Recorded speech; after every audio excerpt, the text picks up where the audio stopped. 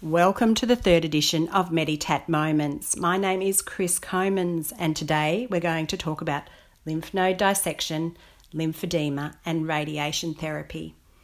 And yes, you may very well wonder, I'm thinking, what does that have to do with nipple areola tattooing? Well, we really need to understand where our patients have come from, the journey that they've travelled and the things that they've had done or have that will affect their cosmetic tattooing healed results. So I'm just going to step you through an overview. After a breast cancer diagnosis, it's important for your patient to know if the cancer has spread beyond their breast. The lymph vessels of the mammary gland and their regional lymph nodes are particularly important. Axillary lymph node dissection still forms part of the standard treatment for breast cancer, as a way of obtaining information regarding the patient's lymph node status. In an effort to reduce the surgery-related morbidity involving the axilla, sentinel lymph node dissection has now become standard of care, although for oncological or logistical reasons, this is not always feasible in all patients. The sentinel lymph node biopsy, the surgeon finds and removes the lymph node, and this is called sentinel lymph node dissection.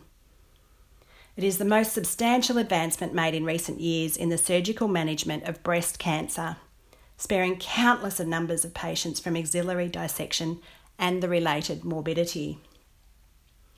The sentinel lymph node is the first node draining the area around the tumour, and so therefore it has the highest probability of showing metastatic cancer. You will see patients that have had metastatic cancer in your practice. They will still come to have their tattooing done because they want to complete that journey. We will find that arm limitation is a common condition, and you'll find that in your patients that come to see you. Often they will find it difficult to remove clothing or to put on a gown for their procedure. I'm going to refer to studies because studies have demonstrated that up to 86% of breast cancer survivors have a shoulder limitation following complete axillary dissection, and 45% have limitation after sentinel node biopsy.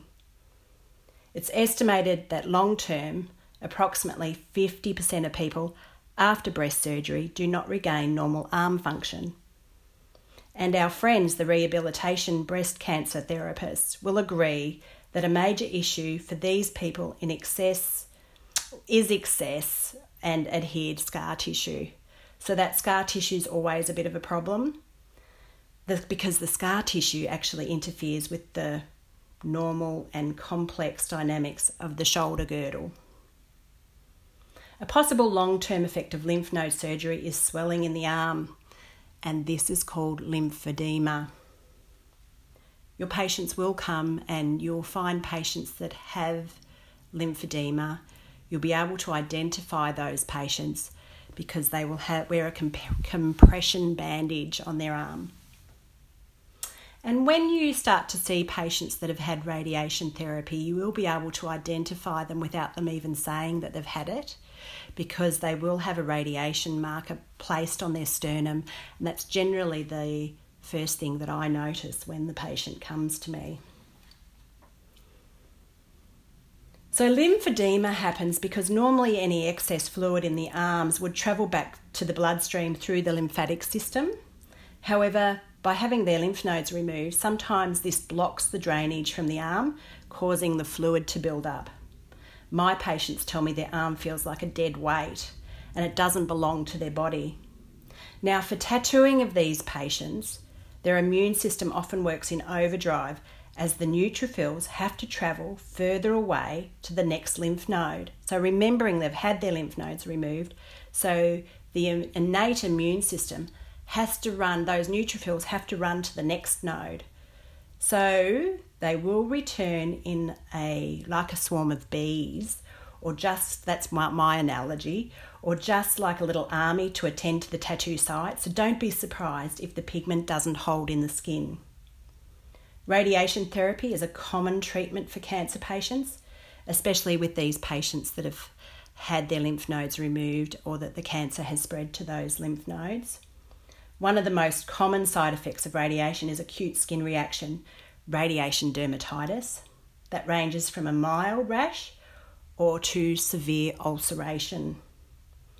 I'm going to go back to some figures here. Approximately 85% of patients treated with radiation therapy will experience a moderate to severe skin reaction. Acute radiation-induced skin reactions often lead to itching and pain. The goal of radiation therapy is to provide maximum benefit to the patient with minimal side effects, although we do know that they have side effects from that radiation therapy. Their skin becomes sort of tough and fibrous and hard to stretch, and it's actually quite fragile for tattooing. However, even with the most moderate radiotherapy techniques, up to 90% of patients will experience a dose-dependent skin reaction at the treated site. The severity of the skin reaction ranges from mild erythema, which is a red rash, and dry desquamation, which is itchy, peely skin, or in some cases a severe moist desquamation, which is an open wound or an ulceration. After the initial dose of radiation, tissue damage occurs immediately, and every subsequent fraction of radiation generates inflammatory cell recruitment. Acute radiation dermatitis is the combined result of a decrease in normal functional stem cells, changes in the skin's endothelial cells, inflammation, and skin cell necrosis. So necrosis meaning cell death. In your patients, you will see patients that have pigmented skin after their radiation treatment, and you'll see a lot of red capillaries on the surface of their skin. And that's a long-term effect from radiation therapy. I have experience with patients that suffer ongoing lesions that continually reappear up to 10 years after a radiation. This can be in the form of non-healing ulcers and tissue necrosis. So this is why it's really important that you have this understanding and that maybe you investigate further education in this area.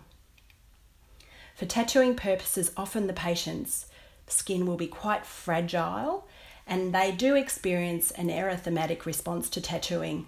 It may even be so red you can't see the implanted tattoo pigment, but don't worry, it's there. You just have to rely on your skills. And the things that we may also find after radiation therapy is that your patients may experience delayed wound healing. So it'll take them longer to heal, so there is a higher risk of infection, although you may find the tattoo sort of looks a little blurry once it's healed, may not heal perfectly. But your patient sort of understands that too from prior surgeries that they've had, that side of their body may only be on one side. They've experienced difficulty in that area. So yes, you really need to know this information if you're planning on working in this field. That was a lot of information to take in, wasn't it? But I'm going to just recap for you. Checking of the lymph nodes to see if the cancer has spread. So that's where they may remove the axillary lymph node or the sentinel lymph node. Some patients suffer lymphedema, which is swelling in their arm. Radiation therapy can cause ongoing skin reactions. So just make sure you always get clearance from the patient's surgeon or treating doctor before proceeding with any form of cosmetic tattooing. That's pretty much it for today. Thank you for listening.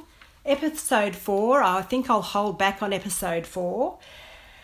I'll have a little bit of think about what we want to talk about, or if you have any ideas, let me know what you want me to talk about and we can work on that for you. Thanks for joining me for this episode and hope you've enjoyed listening. I've certainly enjoyed sharing with you and look forward to bringing you more information about the treatment of breast cancer patients. I'm Chris Comans. Hugs to all and bye for now.